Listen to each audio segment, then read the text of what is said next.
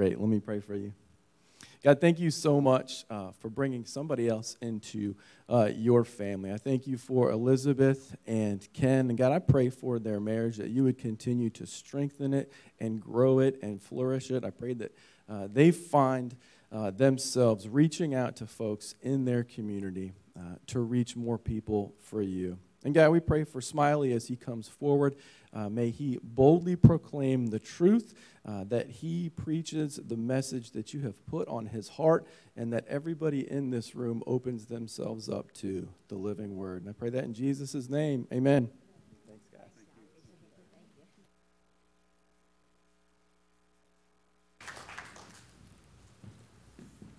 Thanks, Tim. Hopefully when you came in, you got an envelope. If you didn't, maybe you could raise your hand because there's a treasure in here. Don't open it yet. But a little later, we're going to open it up and find out there is an unbelievable treasure in this envelope. What's in a name? Many years ago, Karen and I and our family, we moved back to St. Augustine to plant Good News Church and was thinking about a name. What do we name the church? And at that time, it seems like if you turned on the news, it was filled with lots of bad news. Is that still true? Doesn't that always seem to be true? So I thought, what if the name of the church was Good News? Wouldn't that be good? Wouldn't it be good in a world filled with bad news that every week there would be a place that people could gather together and hear good news? Wouldn't that be good? And then I thought, what if there was a church named Good News and the pastor's name was Smiley, huh? Man, people would have to come, right? And isn't that why we come? Because all week long, many of us spend way too much time watching the news. And we get so depressed by what's happening. And so we gather together because we long to hear good news. And what I want to happen is, what I'm praying for is that as we gather today, we hear some really, really, really good news. And you know what it is? It's that Jesus is the great I am. We're going to unpack today that Jesus is the great I am, and I'm praying that you're so excited you're here, that you're so encouraged by what you hear, that you simply have to go out where others are overwhelmed with bad news and share with them what you heard today. Wow, you've got to meet Jesus. You've got to meet him. He's the great I am. If you have your Bible, turn with me to Exodus chapter 3. If you're new, this year we're walking through the second book in the Bible, and it's called Exodus. It's the story of God bringing his people, the Hebrews or Israel, out of Egypt. And every week, I'm going to say previously on Exodus, because I think I have to pick you up from last week to get you ready to go. Okay, so last week as we finished this story of God delivering Israel out of Egypt, we read in Exodus chapter 3, verse 10, "Therefore come now," God said, "and I will send you," he's raised up a deliverer named Moses, "I will send you to Pharaoh so that you may bring my people, the sons of Israel, out of Egypt." The Bible is one story, and God is our great deliverer, but he works through people. He sends people out to set his people free. And he said, "Moses, I want you to go and set my people free." But Moses said to him, "Who am I?" His first objection, and it's the first, but it won't be the last. He says, what? Who am I? Who am I that I should go to Pharaoh and that I should bring the sons of Israel out of Egypt? You ever been like that? I can't, who am I? And God said, "Certainly I will be with you. And this shall be the sign to you that it is I who have sent you. When you have brought the people out of Egypt, you shall worship God at this mountain. Here's the sign. I'm going to work through you, bring Israel out, and you'll worship me here." But I want you to know, Moses' objection was, "Who am I?" And God's promise was, "What I will be with you." Do you realize it was impossible for Moses to lead the people out of Egypt? Did you know that? But with God, what he could. Everything Jesus asked us to do, is impossible for us to do. Isn't it? And isn't that why we run to Jesus to get what he calls us to do? I mean, what do I mean? Jesus calls us to love our enemies, right? How good are you at that? Are you good at loving your enemies? I mean, can we talk? I struggle to love the people I love. Do you? much less my enemy. So if Jesus wants me to love my enemy, I have to what? I have to run to him and say, supply what you command, right? Jesus calls us to forgive each other twice, right? Is that what he's called us to forgive each other? What, 70? Are you good at forgiving? Do you find forgiveness just flows out of you? Not me. Man, if I'm going to forgive, Jesus is going to have to supply what he commands, so I run to Jesus to get what I need, right? Jesus calls us to make disciples. Are you good at making disciples, are you? Can you do that? You say, no, I can't. So we have to run to Jesus, right, to get what he calls us to do. And so now we come to the second objection. Jesus overcomes the first. He says, I'll be with you. And then Moses said to God, behold, I am going to the sons of Israel, and I will say to them, the God of your fathers has sent me to you. Now they may say to me, what is his name? What shall I say to them? Okay, God, I'm going to go. I'm going to tell your people I'm here to deliver you, but they're going to say, what's your name? And I don't even know your name. God said to Moses, I am who I am. I love that. Listen, that's Yahweh. Sometimes you hear Jehovah. It's I am who I am. God said to Moses, here's my name. I am who I am. And he said, thus you shall say to the sons of Israel, I am has sent me to you. If they ask you my name, you just tell them, I am sent you. Huh. When I read that, it reminded me of the most important verse in the Bible. And what's the most important verse in the Bible? What is it? It's the first one, right? And remember what the first verse says? In the beginning, what? Aren't you glad? It's not what in the beginning, nothing, right? It's not in the beginning, matter, or in the beginning, an explosion. In the beginning, God. And you know who God is? He's the I am. In the beginning was the self-existent God. In the beginning, God created the heavens and the earth. And you would say, well, Smiley, if God created everything, who created God? God just is, right? Isn't that his name? What's his name? I am. He is the self-existent one. You ever look around our country and you see things that are happening and you say, listen, what is going on? Look at Psalm 11. If the foundations are destroyed, what can the righteous do? Listen, the foundation for morality, the foundation for the family, the foundation for society is God, is a creator. It's the great I am. And when the foundation is removed, what happens? What happens? Everything begins to collapse. And that is why this is the greatest time in American history to be a Christian. Because we're here in a nation that's forgotten God to remind people there is a God. There is a creator who made all things, and his name is what? I am. And what we're going to learn today is that Jesus is the great I am. I am so glad there is a God, aren't you? I'm so glad we're not alone in a purposeless universe. There's a creator. I'm thankful there's a foundation we can lay in our lives and in our church and our society to build marriages, families, and life upon. And his name is I am. So God said to Moses, I am who I am. He said, thus you shall say to the sons of Israel, I am has sent me to you. God furthermore said to Moses, thus you shall say to the sons of Israel, the Lord. The Lord. See how Lord's in capital letters? If your Bible is like my Bible, the word there was I am. The word there was Yahweh. But Jewish people, you know the third commandment, don't you? Anybody know the third commandment? It's you shall not take the name of the Lord your God in vain. Jewish people were so afraid of taking God's name in vain that whenever they got to Yahweh or whenever they got to I am, they didn't want to use it in vain, so they would say Lord instead. So if your Bible is like mine, every time you see Lord in capital letters, it's talking about, Yahweh is talking about the great I am.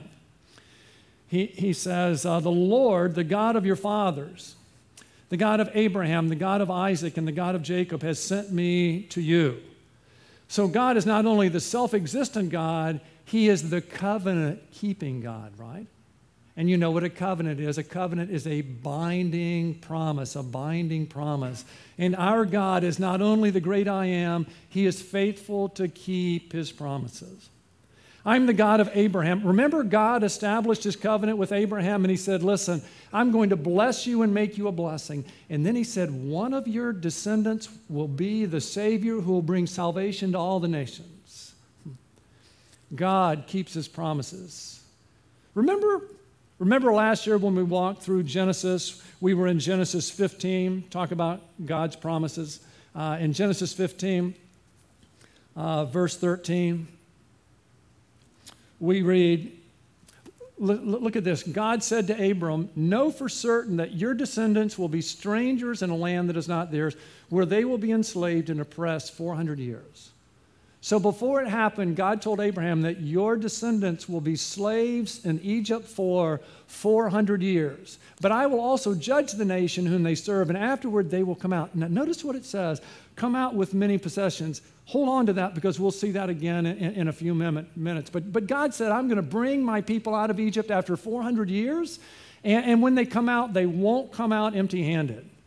So listen, I'm the God of Abraham. I promised Abraham to bless him and make him a blessing. And I promised him that after 400 years I would bring them out. And I'm the God who promised to Isaac that I will bless you and make you a blessing. And I'm the God who promised that to your father Jacob.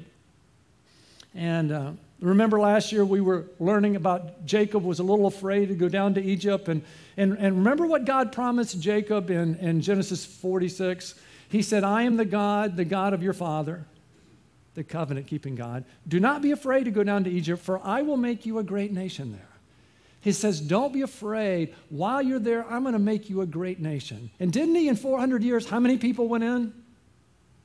70. How many people came out? Over 2 million people. During that time, God kept his promise. And by the way, how did 70 people become 2 million people? How did it happen? Everyone was involved, what? In being fruitful and multiplying, filling the earth. What would happen in our midst if we were all involved? If each of us was involved in making disciples, wouldn't we too multiply and fill our land with those who know Jesus?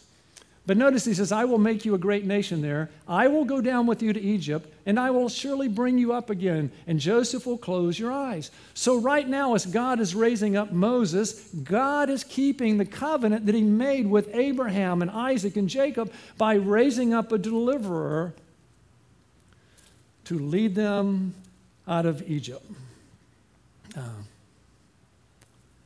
The Lord, the God of your fathers, the God of Abraham, the God of Isaac, and the God of Jacob has sent me to you. This is my name forever, and this is my memorial name to all generations. Go and gather the elders of Israel together and say to them, the Lord, the God of your fathers, the God of Abraham, Isaac, and Jacob has appeared to me, saying, I am indeed concerned about you and what has been done to you in Egypt. So Moses was first to go and gather the elders of the people, so that with the elders of the people, he would go and make this request to Pharaoh. So I said, I will bring you up out of the affliction of Egypt to the land of the Canaanite and the Hittite and the Amorite and the Perizzite and the Hivite and the Jebusite. Any other sites in there? To a land flowing with milk and honey. Notice, the Bible is one story, isn't it? And what does God say? I'm going to bring you out of Egypt and through the desert and into a promised land. And isn't that God's promise to us? Isn't it that he calls us out of our sin and wasting our lives? Listen, he calls us to follow him through this life, but he promises us what? That the best is yet to come, that one day we will be in a land flowing with milk and honey. They will pay heed to you, the elders, to what you say, and you with the elders of Israel will come to the king of Egypt, and you will say to him, the Lord, the God of the Hebrews, has met with us. So now please let us go a 3 days journey into the wilderness that we may sacrifice to the Lord our God. What's with the 3 days journey? I thought that God was going to deliver them. So God starts out with a reasonable request to Pharaoh, let my people worship me. 3 days journey, a day from Egypt to Mount Horeb, a day to worship and a day back. And when Pharaoh refuses a reasonable request, he'll get a much larger request that God's going to set his people free.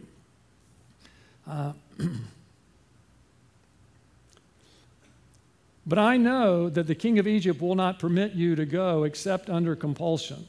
So I will stretch out my hand and strike Egypt with all my miracles, which I shall do in the midst of it, and after that he will let you go. Pharaoh's not going to let you go, and I'm going to demonstrate my great power through setting my people free. I will grant this people favor in the sight of the Egyptians, and it shall be that when you go, you will not go empty-handed. Does that sound familiar? Isn't that what God had promised Abraham, that when they came out, they wouldn't come out empty-handed? But every woman shall ask of her neighbor, and the woman who lives in the house, articles of silver and articles of gold and clothing, and you will put them on your sons and your daughters. Thus you will plunder the Egyptians. Listen, you just ask, and you'll have such favor with the people, they will give you all these articles. So listen, when God brings Israel out of Egypt, they're not empty-handed. God is the great I am. He is the covenant-keeping God, the God who just is. And know what we celebrate at Christmas? Know what we celebrate? What? That I am became one of us, right? Isn't that what we celebrate? Isn't that the incarnation, that the great I am became one of us? That's what we're learning today, right? That Jesus is the great I am. And I want you to know that over and over again, Jesus said that he was the great I am. Matter of fact, in the Gospel of John, we're going to explore the 7 great I ams of Jesus. 7 times Jesus said, I am. Oh, this is so good. This is worth the price of admission right here, okay? In John 6, verse 35, Jesus said, I am. Every Jewish person who heard him knew he's claiming to be God. He said, what I am, what? The bread of life.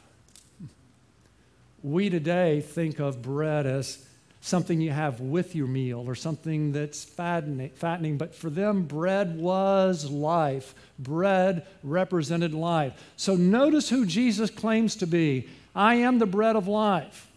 He who comes to me will not hunger, and he who believes in me will never thirst. Jesus says, I'm the bread of life. What does he call us to do? What does he call us to do? To believe. He calls us to come to him, right? He calls us to believe in him, doesn't he? And what does he promise us? That, listen, our hunger will be satisfied and our thirst will be satisfied. You want to know the difference between the true gospel and the false gospel? Here it is. The false gospel says Jesus will help you get your bread. Jesus will help you get the treasure you're looking for in life. That if you believe in Jesus and you follow him, he'll help you get whatever treasure that is you want. But the true gospel is Jesus is the treasure. Jesus says, I'm the bread of life. I'm the one you're looking for. Come to me. Come to me and you'll be satisfied in heart, and your hunger will be satisfied, and your thirst will be satisfied. What are you doing with your hunger? What are you doing with your thirst? Oh, I plead with you, bring it to Jesus. Bring it to Jesus. He said, what? I am the bread of life. I'll satisfy your hunger. I'll quench your thirst. Okay, a couple of chapters later in John 8, verse 12, then Jesus again spoke to them saying, I am. There it is, the second great I am. I am the what? The light of the world. So, listen to this. I am the light of the world. He who follows me will not walk in darkness, but will have the light of life. So who does Jesus claim to be? Who? You guys there, who does he say he is? The light of the world. What does he call us to do? What? To follow him. What does he promise us if we will? that we won't walk in the darkness, right? But we'll have the light of life. Do you see people around you morally confused? Do you see people bumping into things in the night? Do you? What does Jesus say? I'm the light of the world. And by the way, how was Israel led for 40 years in the desert? Wasn't it by a pillar of fire? Didn't God lead them? Doesn't Jesus say to us what? Follow me.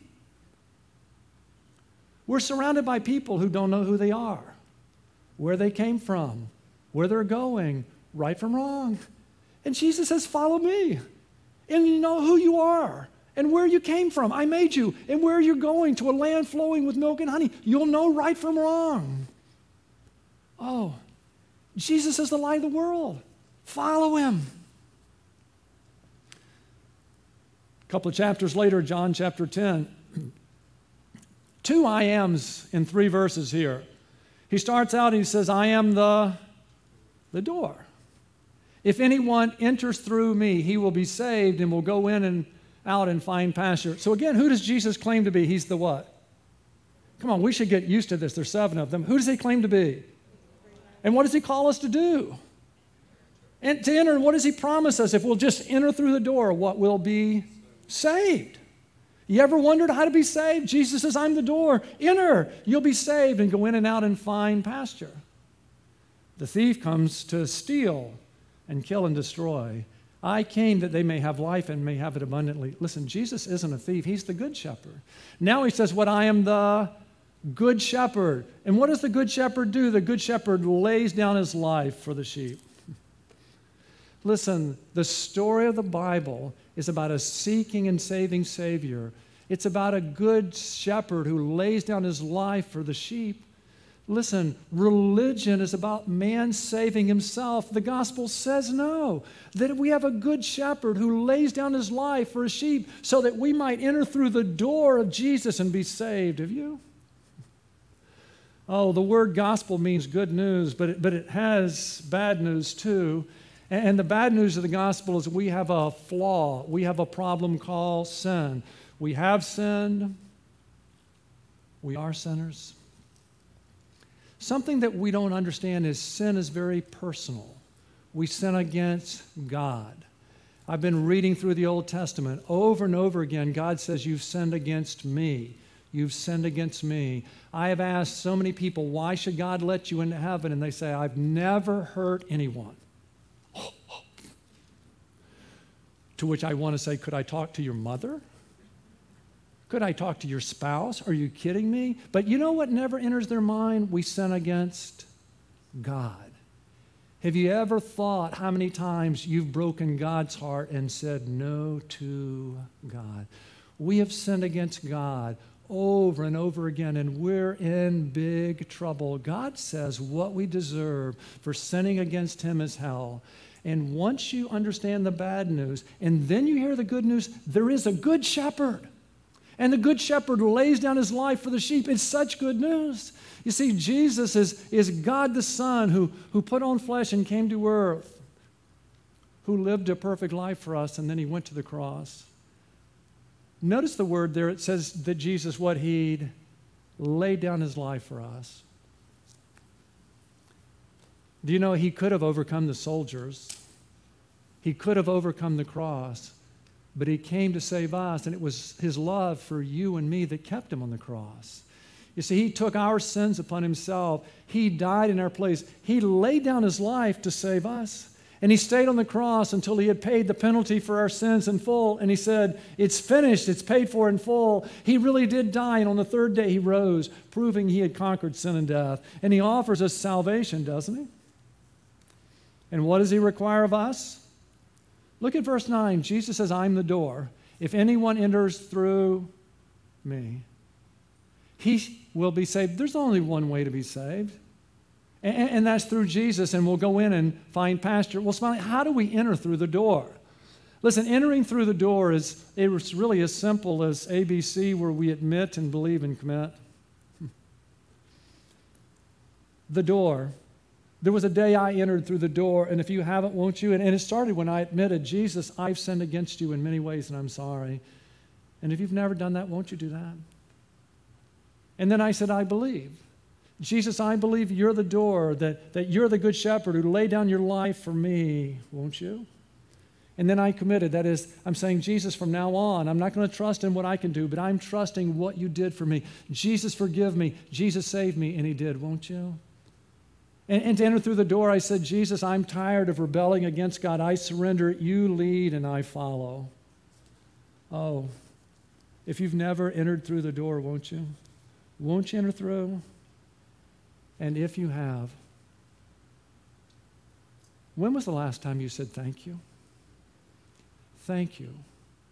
Thank you for laying down your life for me so that I could enter in through the door and have life that's abundant and eternal. Thank you. Oh, Jesus is the great I am. The next chapter, John 11,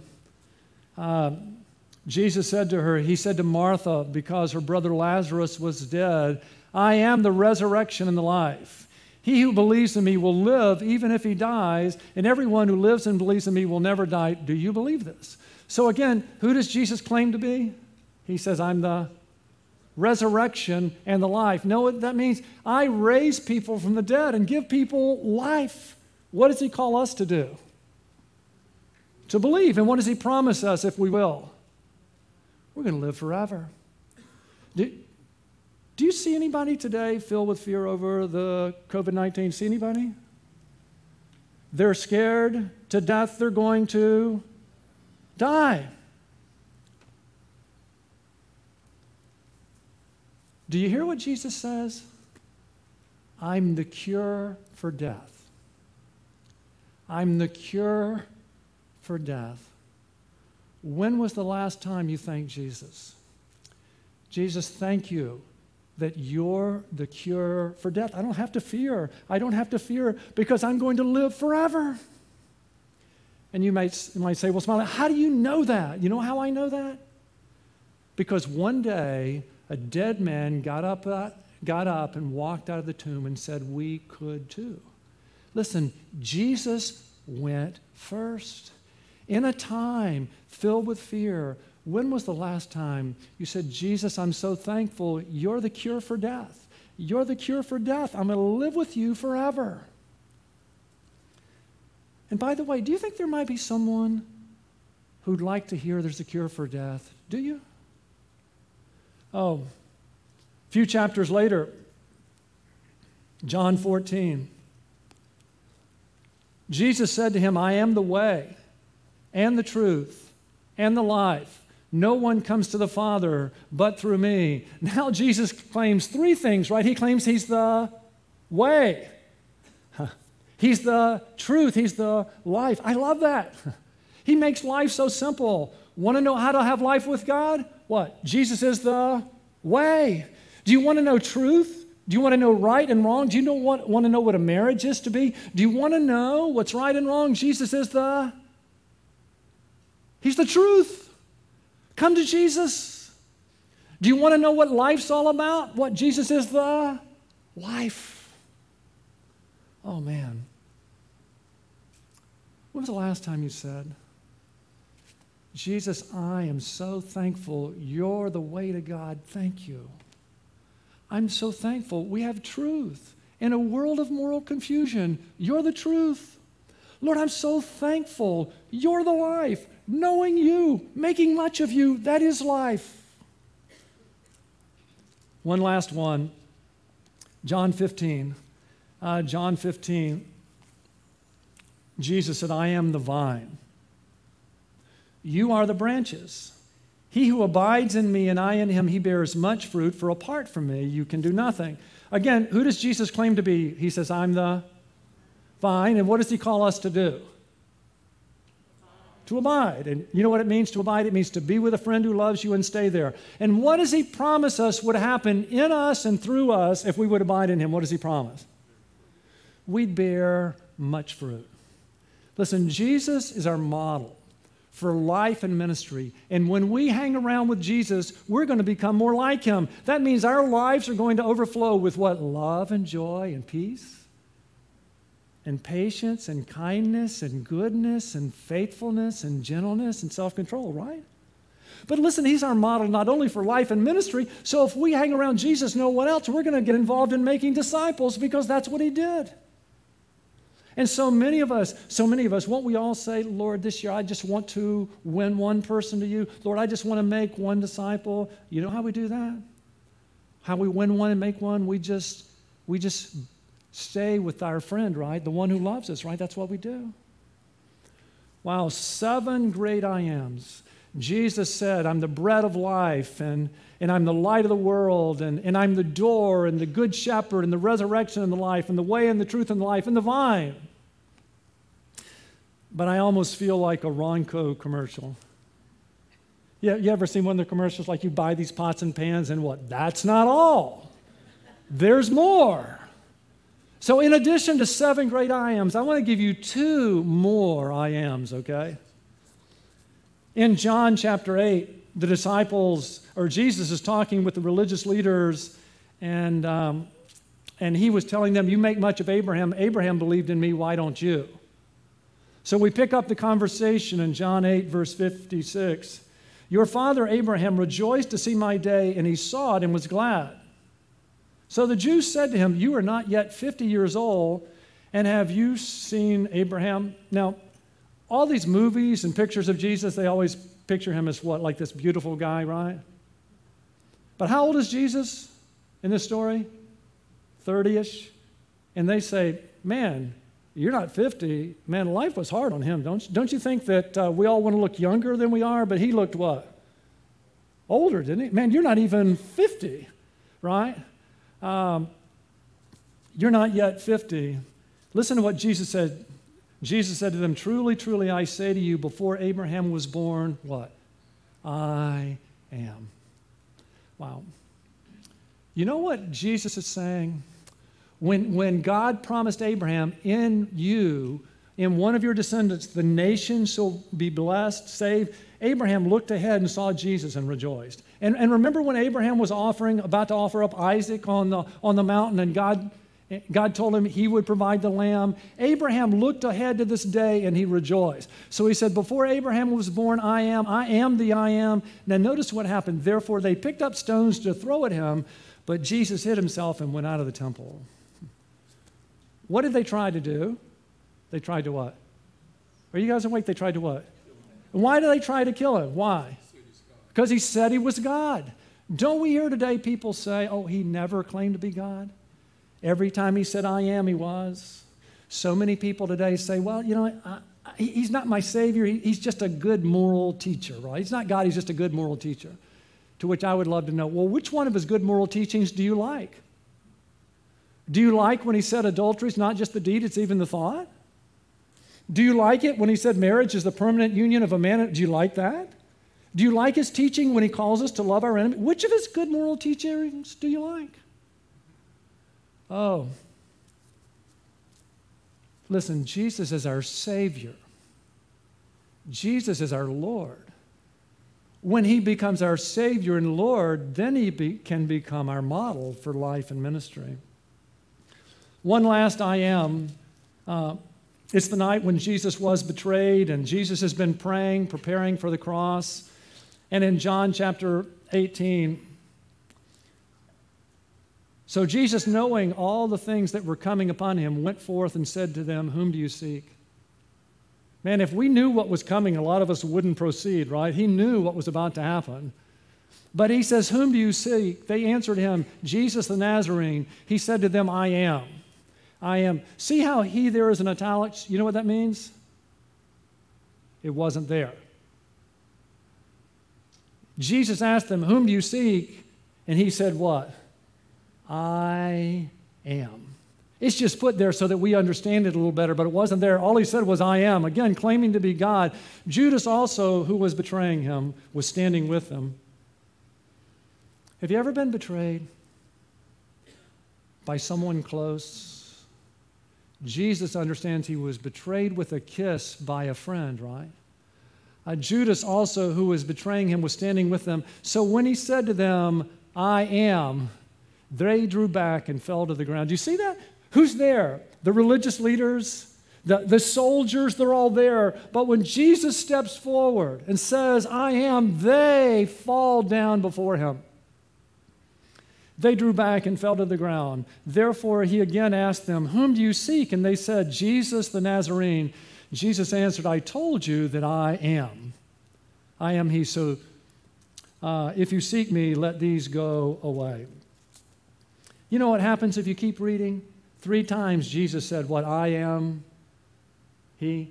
And if you keep reading, you know what you'll find? A girl said to Peter, you're one of his disciples, right? You know what Peter said 3 times? I am not. Oh, dear people, Jesus is the great I am. He's the great I am. And so here's what I want you to do this week.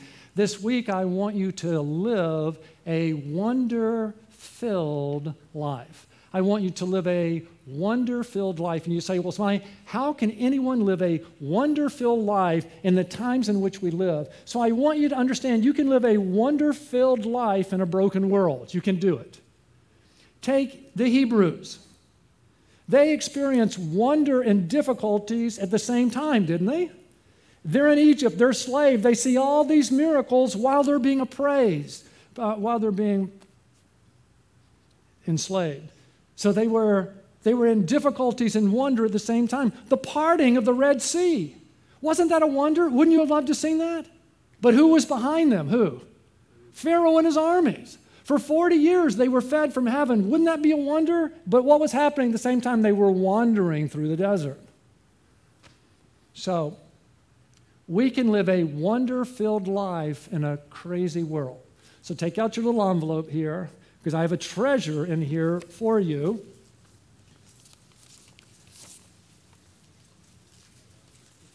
I have the 7 great I ams for you. And then I have, and there's still 2 more, okay? And here's what I want you to do. I want you this week to come and see Jesus. I want you to come and spend time with the one who is wonderful. And then when you see him, then I want you to go and share him with others. Let me illustrate. When our son Nathan and his wife were in Toronto, I'm not much of a tourist, but we go to Toronto, you know what they said? You've got to come and see. What's one of the wonders of the world? Niagara Falls. You've got to come. You've got to see it. I grew up tormenting tourists. I don't like being a tourist. But they insisted, you've got to come and see, right? I went, and it did not disappoint. It was more wonderful than I could have imagined. And I went, and I saw this wonder. And you know what I did then? I wanted to go and tell others what? You've got to come and see. It's amazing. And so this week, I plead with you, you could take 1 I am a day.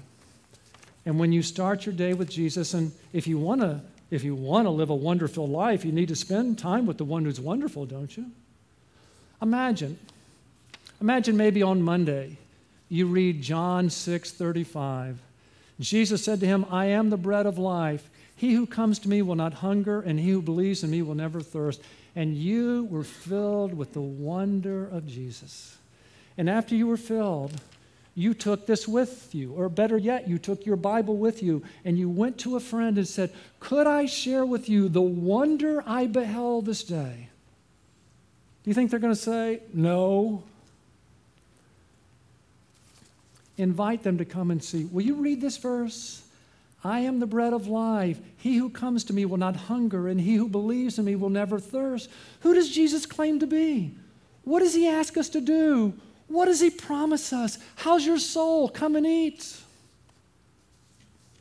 What if later in the week you got up and you spent time with Jesus and you read, I am the resurrection and the life. He who believes in me will live even if he dies, and everyone who lives and believes in me will never die. Do you believe this? What if you read that? And then what if you went out and you looked for someone who was terrified by what's going on, and you said, could I share with you the wonder I beheld this morning? Invite them to come and read. I am the resurrection and life. Who does Jesus claim to be? What does he promise to those who believe? Won't you believe? Oh. What if one day you read John 14:6, and you read, I am the way and the truth and the life. No one comes to the Father but through me. And what if you took this with you through the day, and when you were with someone, and they said, I just wish someone would tell me the truth. You ever hear that today? I just want to know the truth about the virus. I just want to know the truth about, just tell me the truth. Could I share with you the wonder of today? Have them read, Jesus is the way and the truth and the life. Oh, will you come and see Jesus? Will you behold him and then go and share him? I like to go before you, and so this week when people have been asking me, how are you? I've been saying wonderful and wonderful. And they'll say, well, how can you be wonderful in the times in which we live? And if that's you, I've got a better question for you. How can you follow Jesus and not be filled with wonder? How can you know the bread of life? How can you walk with the light of the world? How can you know? How can you know the door and the good shepherd and the way and the truth and the life and the resurrection and the life? And how can you know the vine without being filled with wonder? So this week, our assignment, let's live a wonder-filled life with Jesus. Let's pray. Jesus, you are wonderful. You are the one our hearts long for. You are the good shepherd who laid down your life for the sheep. You are the door we must enter to be saved. And listen, if you've never been saved and you'd like to, won't you enter through the door today as Jesus invites us? Won't you admit to him, Jesus, I've sinned against you and I'm sorry?